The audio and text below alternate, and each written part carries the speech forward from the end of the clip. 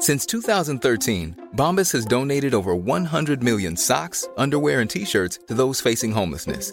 If we counted those on air, this ad would last over 1,157 days. But if we counted the time it takes to make a donation possible, it would take just a few clicks. Because every time you make a purchase, Bombas donates an item to someone who needs it. Go to bombas.com/ACAST and use code ACAST for 20% off your first purchase. That's bombas.com/ACAST, code ACAST.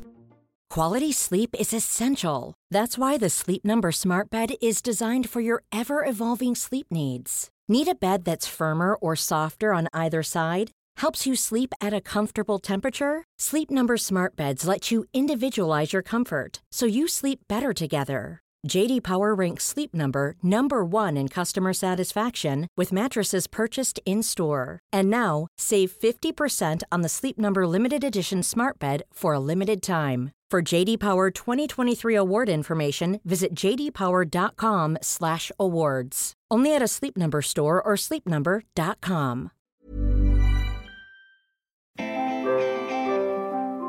Hi everyone, and welcome back to this week's Squiggly Careers podcast. I'm Helen, and I'm joined by my co-host Sarah. Hello everyone. It's nice to be back together. We've done so many podcasts apart for International Women's Day. I know, and actually we are very unusually recording this podcast in the daylight. I can see the sun.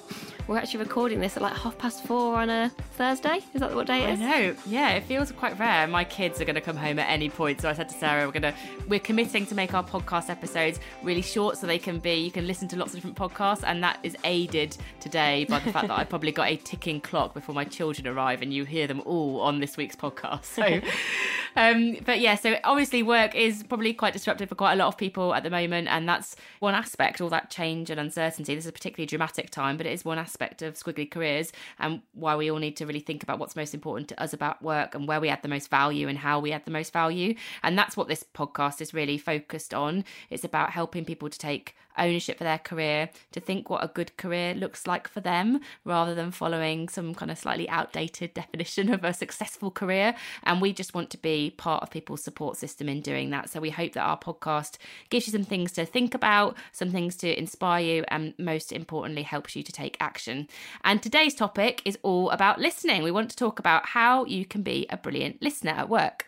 And we decided to cover this because I think it's one of those things that we perhaps take for granted, but then when we really think about it, we realise that lots of us are not very good at this.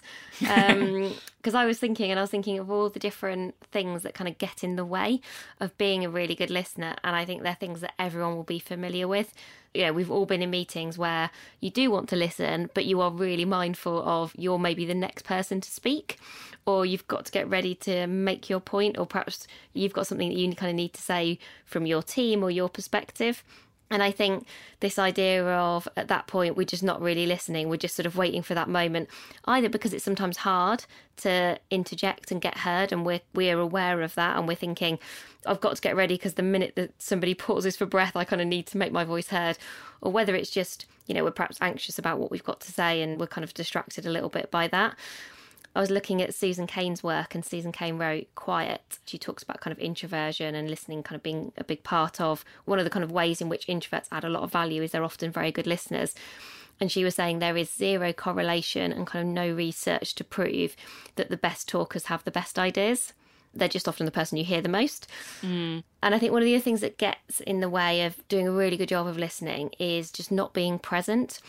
Certainly when I was thinking back to my experiences of, say, when I had to do a lot of meetings or had a lot of different things to do within one day, you're often like worrying about other stuff. You're worrying about the next meeting or the time. You're thinking, I've got 5 minutes left and we've not got to an outcome.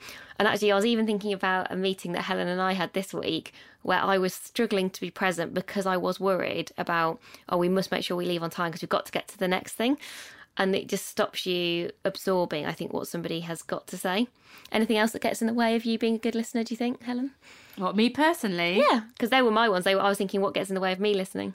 I think when I get a bit overexcited, so if I'm listening to you, so this actually sometimes happens on the podcast actually, so I'll be listening to you and I'll be like, and you'll say something that will trigger a thought or an idea for me, and then I stop listening to you because I start thinking, oh, I really want to say this thing that I've got or this idea. And it's not that I'm not present. I'm really present. It's just for some reason I've switched to thinking, oh, but I need to think about the thing that I want to say so that I don't forget it. And then in doing that, I haven't tuned in fully to everything that you were saying. It's not meant selfishly, but it is quite selfish because I'm effectively saying the thing that I'm thinking is more important than the thing that you're saying is effectively what's going on in my brain, which is, when I say it like that, quite brutal and quite selfish and makes me feel horrendous. But I think that is what happens for me sometimes. And I hope it comes from a good place, but obviously it's not necessarily a good outcome. And there's a few kind of good perspectives that are just worth bearing in mind to kind of frame the conversation today. So Brené Brown has a lovely point of view where she says we should all be as passionate about listening as we are about wanting to be heard, which I think is a really good starting point for all of us. Peter Drucker, who's a kind of famous management theorist, he talks about listening is not a skill, it's actually a discipline. And I was thinking, I'm not sure I would be brilliant at being able to define the difference between a skill and a discipline, but I would guess what he's kind of really getting at there is that it's almost something that you've got to really commit to and practice and kind of make part of kind of who you are. And there's something about the word like discipline that just implies, I think, that you've got to come back to it and that it's hard, probably a recognition that it is hard. And then the last point, which I really like, and we'll perhaps talk a little bit more when we start to get into some of the actions and kind of hints and tips for this week, is from Nancy Kline. So Nancy Kline wrote a book and developed a coaching technique called Time to Think. And she talks about the quality of your attention directly correlates to the quality of somebody else's thinking.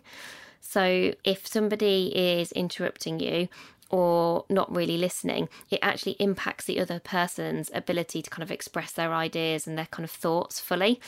And back to Susan Cain, she quotes in her book a study of 38,000 people across loads of different sectors who found that the simple act of being interrupted is the biggest barrier to productivity. That's interesting. Yeah, and I don't think I would have necessarily guessed that would have been the answer to that.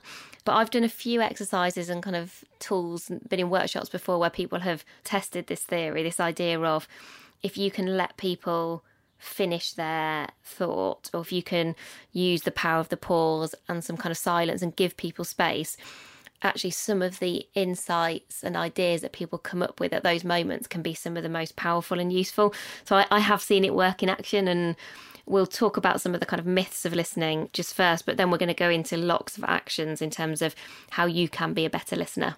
And before we get started with the tips, there are a couple of points that I think just useful to have in mind about what good listening looks like, almost like quite a broad level. The first is that really good listening is about more than just being silent. So if you're in a conversation with somebody and you sit there for the 5 minutes they're talking and you don't say anything, that doesn't necessarily mean you've been a really good listener.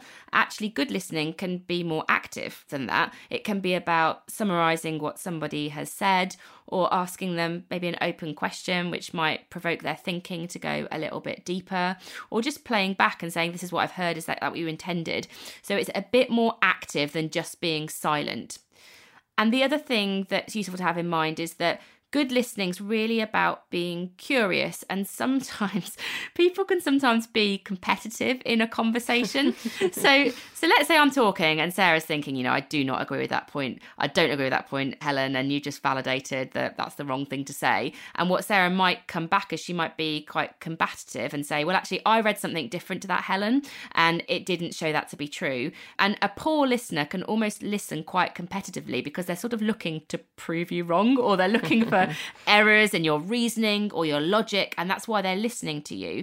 But that's not supportive listening, that's not very good listening, and that might be the basis that makes you brilliant at debate, but it doesn't necessarily make you brilliant at being a good listener. Good listening is where it's more cooperative than that, where the dialogue can flow in both directions and neither party is getting defensive about the other person's input. Do you know what that also reminds me of? When we talk about growth mindset, and when you're in a growth mindset, you're in a learn-it-all mentality. And when you're fixed mindset, you're in know-it-all. And just the differences that you just described there made me think, actually when you're being a bit more of a know-it-all, you're probably listening competitively to kind of prove yourself right and prove how much you know, versus when you're listening with the growth mindset, you're listening and you might still challenge, but you challenge with curiosity and always about kind of learning and wanting to know more and doing that in kind of a really positive way. So I think those two things could link quite well. Okay, so let's move on to some tips for you then. We want to really help you to think about your listening style and how you can be a brilliant listener, like what it takes to be a brilliant listener. And we've got 4 specific tips that we think will help you. The first one is about assessing your listening level. And it's from a piece of work that was featured in Harvard Business Review that's written by Jack Zenger and Joseph Folkman. We will link to this, so it'll be on amazingif.com, so you'll be able to find it. But they outline 6 different levels of listening, which I'll talk through for you. The point here is really to think about, where am I at today? Like, what is the level that I think I operate at today? And what would it take for me to get 1 or maybe 2 levels up? Like, what are the actions I need to take? So level 1 is, as a listener, you create a safe environment. And that's not so much in like the health and safety way, like, are you wearing hard hats and things? I can't think of another example, but it's more about, have you created a space for someone where they feel that they can be themselves, where they can share a view that maybe they're a bit nervous about and they don't feel like they're going to be judged? Have you created that environment where they feel safe to share what they're thinking? So that's level 1.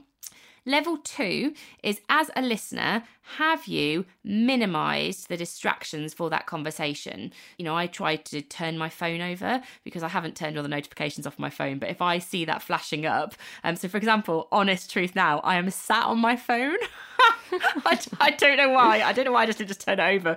But I've sat on my phone so that I'm not even tempted to look at it during this podcast conversation. But whether it's your laptop, people that might interrupt you, things that might flash up, notifications, have you, as a listener, create an environment where distractions are minimised? That's level 2. Do you know what I used to do whenever I was interviewing someone? I think perhaps because I was always mindful of, it's really important in those scenarios to be really listening to that person, and perhaps a bit of empathy of, it's tough, isn't it, to be interviewed.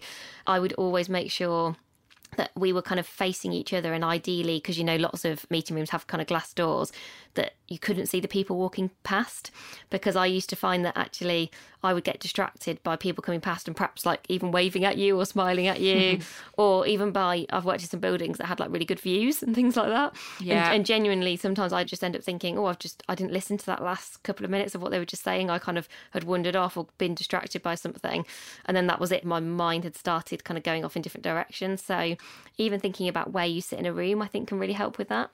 Yeah, I used to struggle at Microsoft actually, because there was if you hadn't booked a meeting room, you would go and have a meeting in the atrium, which is where like the coffee bar was, where it was like the central point of the building, and you would always see people, and I love people, so that was like the worst place for me to have a one-to-one with someone in my team with, because you could probably guarantee that someone would come over or I'd see somebody and that would be a bad distraction for me. So yeah, that was never a great place for me, particularly for one-to-ones. I knew that distraction was likely to happen.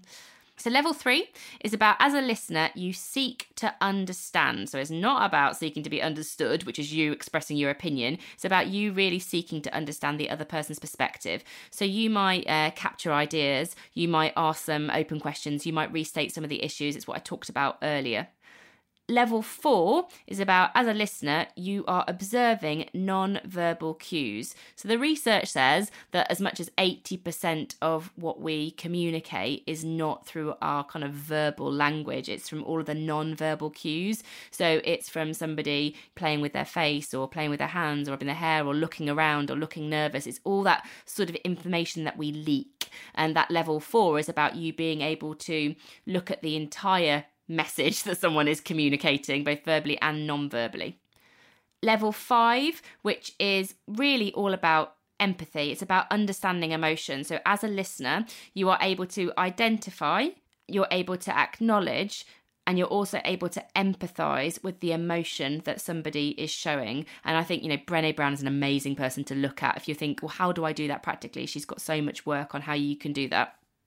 And level 6, the final and highest level, is that you can ask questions which might clarify some assumptions that the other person's holding. It can help them to see the issue maybe in a new light. I think this is getting towards coaching listening in a way. So if Sarah's saying something and she maybe has repeated the same point a few times, I might say to Sarah, oh, one of the things that you've expressed there is the importance in achievement in your work. How do you think that might affect some of the people that work for you? And that would show that I had listened to Sarah, I'd heard that she'd said something repeatedly, and I was playing that back to her to help her to think much more deeply. And that level 6 coaching level of questioning and active listening is quite an advanced level of listening according to these kind of 6 levels.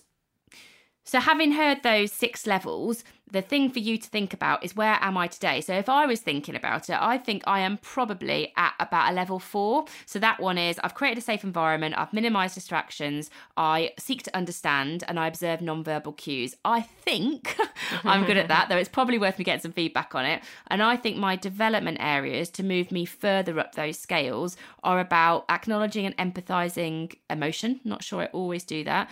And not asking some of those deeper questions, not just when I'm in a coaching conversation, but even in a normal conversation with somebody, maybe asking some of those questions to clarify assumptions. That's probably something that I could do more in the conversations I have with people. What about you, Sarah? Oh, I was just thinking, one of the things I think, though, you are brilliant at is that the level 3 description of seeking to understand, asking questions, restating issues. I see you do that so well, so often.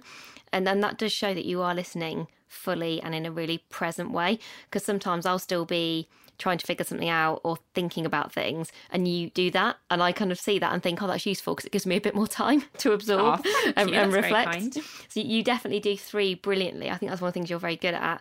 And then, yeah, I can see how you might sometimes think, oh, maybe some of the others are a bit tougher. I'm trying to think. I'm interested in whether the levels are linear. I knew you were going to say that. I knew it. So this is probably where we're different. I sometimes feel like some of the ones I'm better at are some of the higher levels, but some of the ones that I need to remember that are important are some of kind of the earlier ones. I think, again, it probably links a little bit, like we were talking about the growth mindset. This also probably links to your natural strengths, I suspect. Just thinking now about where you're particularly good. I think where I'm particularly good at times is more the empathy with emotions, is maybe the asking coaching questions, because that's more naturally my style and some of the things that I'm good at and have spent a lot of time doing. I don't think I'm always brilliant at the kind of summarising and being concise in the same way that you are. Sometimes I don't minimise distractions, and I kind of know that I've not, and then get very frustrated, and I'm not always brilliant at staying very focused. So I think actually for me it's not a where am I levels 1 to 6. I think it's probably more squiggly than that, I think it's fair to say. I also knew you were going to say that. Well, whether you look at it in a linear fashion or whether you look at it in a squiggly fashion, we'll put those levels on the website and maybe treat it as a bit of a checklist and think about, what am I doing brilliantly today and what could I do even better if? Planning for your next trip? Elevate your travel style with Quince. Quince has all the jet-setting essentials you'll want for your next getaway, like European linen, premium luggage options, buttery soft Italian leather bags, and so much more. And it's all priced at 50 to 80% less than similar brands. Plus, Quince only works with factories that use safe and ethical manufacturing practices. Pack your bags with high-quality essentials you'll be wearing for vacations to come with Quince. Go to quince.com/trip for free shipping and 365-day returns. Life is full of awesome what-ifs, and some not so much, like unexpected medical costs. That's why United Healthcare provides Health Protector Guard fixed indemnity insurance plans to supplement your primary plan and help manage out-of-pocket costs. Learn more at uh1.com. Hi, I'm Daniel, founder of Pretty Litter. Did you know cats tend to hide symptoms of sickness and pain? I learned this the hard way after losing my cat, Gingy. So I created Pretty Litter, a health monitoring litter that helps detect early signs of illness by changing colors, saving you money and potentially your cat's life.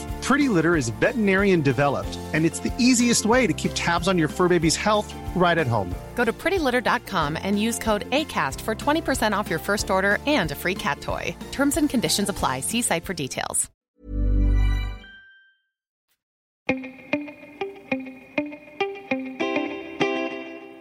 And so the next tip is thinking about this idea that we mentioned around Nancy Kline's time to think. I have seen this in action a few times and probably been potentially a little bit sceptical or cynical, and then watched it happen as kind of an observer when I was kind of trained to be a coach, and just thought, Oh, wow, that's actually brilliant. One kind of idea or something that you can test out in terms of time to think and to see how useful it can be is just a really simple exercise, maybe something you could do in your teams or just with someone you know really well.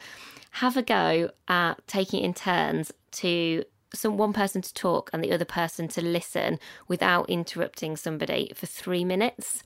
3 minutes does not sound that long, but when you do this exercise, it feels like a lifetime.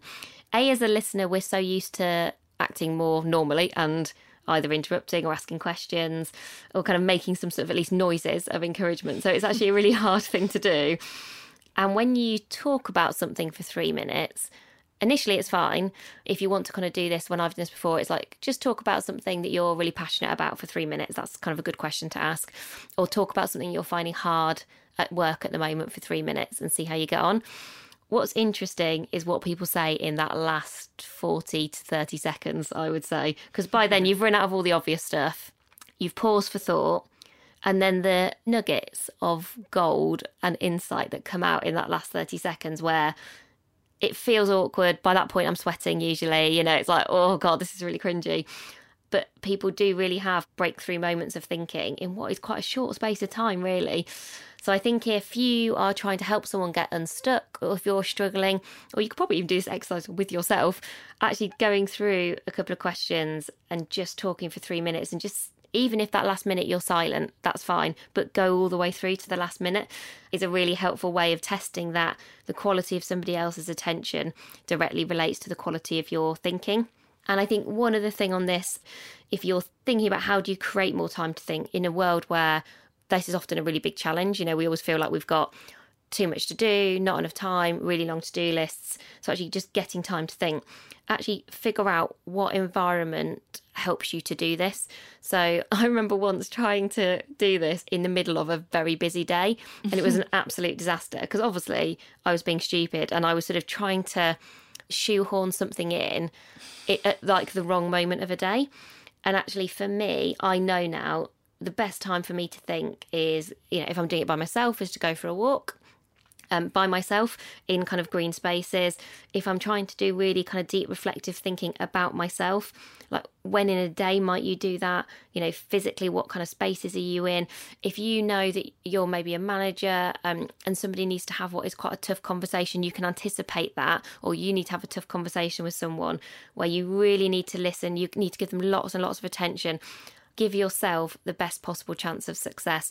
Don't do what I did and try and do it in the middle of a really busy Monday, because I really remember it and I really remember how wrong it went. So yeah, create the right environment and then just try that, giving people that space, doing the kind of awkward pause and just see what comes next. Do you know what I've discovered? Because I mean it with good intent, but I often do you're talking there about you might try to be supportive and go, yeah, like those kind of like slight interjections. Sometimes I've listened back to our podcast and I really irritate myself because I did it actually. I was listening back to one of the International Women's Day podcasts, which was the one that was about men supporting women and being kind of allies for women at work. And I was listening to the conversation that I had with Josh Graf at LinkedIn, and I was so into that conversation. I was like loving everything that Josh was saying, and so I start going, I'm like like, oh, and I was like, Helen, why did you so much? But it was because I was just really in it and with it. But it doesn't, I don't know if Josh was aware of it, but certainly listening back to it, I thought I added no value. I don't think to what Josh was saying there. I don't know why I was doing it. I think actually for other people it probably would have been better if I'd been silent. So I'm trying to be more aware of those unintentional interruptions. No. So our third tip is about resisting your emotional responses. And this is kind of partly linked to that last point that I said. When you are having thoughts and feelings about what's being said, whether you think it's amazing and you're like, all over the place, or whether you're thinking, yeah, I don't think I agree, and you're like, meh, and you're kind of making those sorts of noises, that response, that emotional response to what someone is saying affects the quality of your listening, particularly if you disagree, because you're often interjecting with your opinion, or maybe if you agree, you might be interjecting with your ideas. But what's happening is we're not staying fully present and we're not giving the person that we're listening to the space to keep talking, to share their view. So the really important thing here is to withhold your judgment and your opinion in a conversation And particularly if you think, I disagree with what this person is saying, you don't have to justify your perspective. Maybe just get more curious about theirs and say, can you help me to understand a little bit more? I'm curious about where that perspective's come from and how it applies. I'd love to hear a little bit more about that. Get curious about them. Don't try and prove why you feel something different and you want to justify that. So resist your emotional responses, withhold judgment, and stay curious. And then the last point, and I find this a bit depressing given what we spend lots of our time doing, is how do you make listening last? So whenever you look at any of the stats in terms of how much we remember and recall versus what we've listened to, it's always a really small percentage. So after we've just learned something, apparently we forget a half to a third of it within 8 hours. And if you've listened to a talk, Florida State University and Michigan University said that they thought 2 months after listening to a talk, the average listener remembers about 25% of what was said. That was higher than I imagined it would even be. So if you are the listener, how can you help yourself to make that percentage higher? So actually, you're kind of making the listening stick. What you've heard, you remember it and you use it again.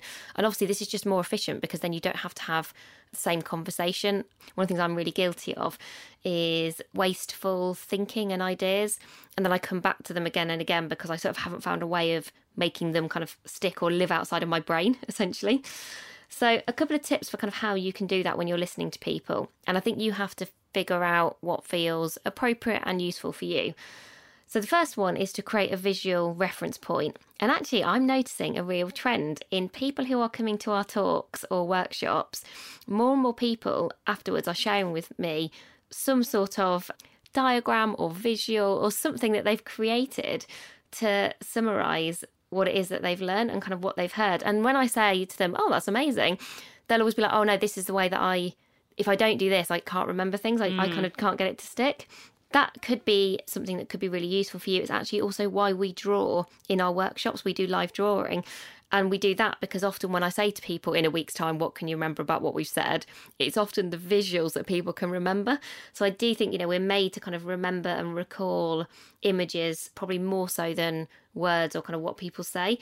So if that works for you, I think you have to be a bit careful because in some organisations, if you were seen to be doodling, I think some places that's okay, maybe some places that's not, because people might be like, are you actually listening or are you distracted? Some people do mind maps, don't they, which is probably like a more corporate version of the doodle.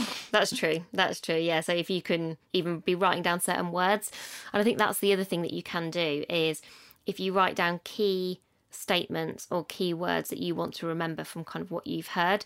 I was actually mentored by somebody last week who said to me, actually, if you can just remember one really insightful thing from kind of people that you are kind of being mentored by, and if you can take that with you, that's actually more than kind of most people.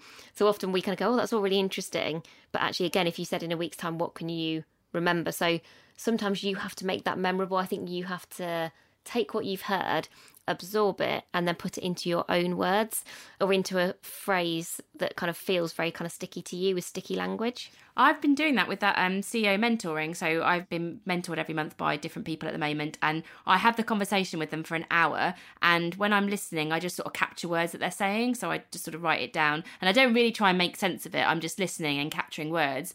I'm asking questions and checking I've understood at level 3 of listening. And then afterwards, I look back at what I've written and I try to create sound bites so that it makes it what I've heard sticky for me. So I'm just trying to think of some of them that are really stuck. Don't idealise your ideas. Something else was said to me, but I've sort of distilled what I've heard into a soundbite that I can remember. And make sure that you are youthful at work. Again, that wasn't what someone said, but their essence of what I heard was about, making sure you put as much of what you are uniquely good at into your jobs. And I've remembered that as being youthful at work. Pictures help me sometimes, particularly if I'm presenting, they help me to remember what to present. But for me to listen in order to make that listening last for me, it's those sound bites that really make it sort of sticky. Also, you are the queen of sound bites. I think because you are so good at summarising. I mean, I've never seen anything like it. Whenever I write anything, I basically send it to Helen and just say, well, if you could just create a couple of sound bites now. I've written 2 pages and then Helen comes up with 3 incredible sound bites. So I think between us, we're perhaps a good combination. Oh, I hope so. So I hope that was useful. There are some really good resources this week for listening. There's been some really interesting research and some kind of good things that you can delve into in more detail. So if you want to access those, just go on to amazingif.com and we'll make sure they're there for you. And thank you so much to everybody who does take the time to rate, review and subscribe to the podcast. It makes a really big difference to where we are in the charts, Apple sharing it with other people. So if you're listening, if you're a new listener, or it's just one of those things you've not got round to, you don't even have to actually write a review. I discovered this week you can just do the star rating. And if people are new or don't know, you can find us on Instagram. We're just at AmazingIf. Helen does brilliant daily career tips, and really Instagram is where we kind of share a lot of what we're doing, different ideas, kind of hints and tips about kind of all things career. Or if you ever want to email us, we're just get in touch at amazingif.com, and we always like to hear different ideas or for podcast episodes, kind of things to do in the future. So thanks very much for listening, and we'll be back with you next week. Thanks everyone, bye.